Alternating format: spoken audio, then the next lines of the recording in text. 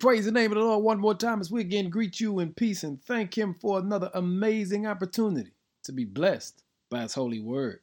A word for the day is, let God do it.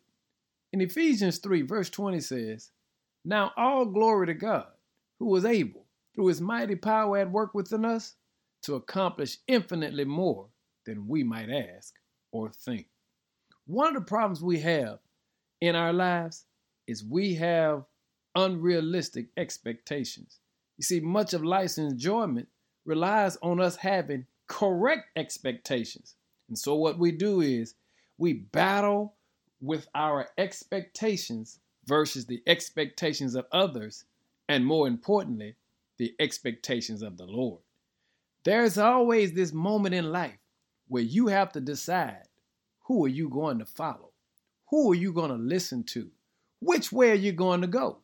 And what you've got to learn is how to let God do it. You see, now we've got to understand what the Lord says to you and I. All glory goes to God because he's able through his mighty power to work within us to accomplish what he wants to accomplish, which simply means sometimes it's not about what I want. I've got to accept what he wants for me.